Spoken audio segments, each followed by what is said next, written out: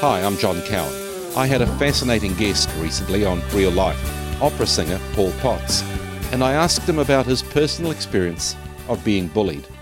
It would have been great to have had somebody to talk to, because I gave up reporting it because it didn't do me any good.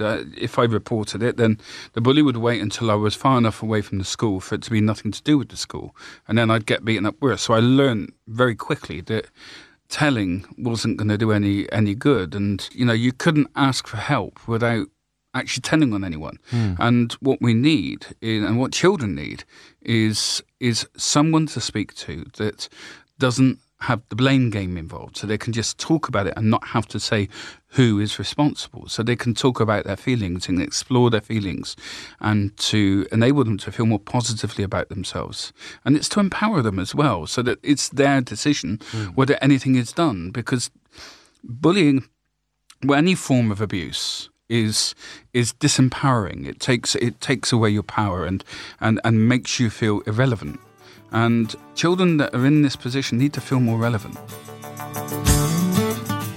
That was opera singer Paul Potts. Join me and another interesting guest on Real Life this Sunday night from 7:30 after Total Recall on News Talk ZB.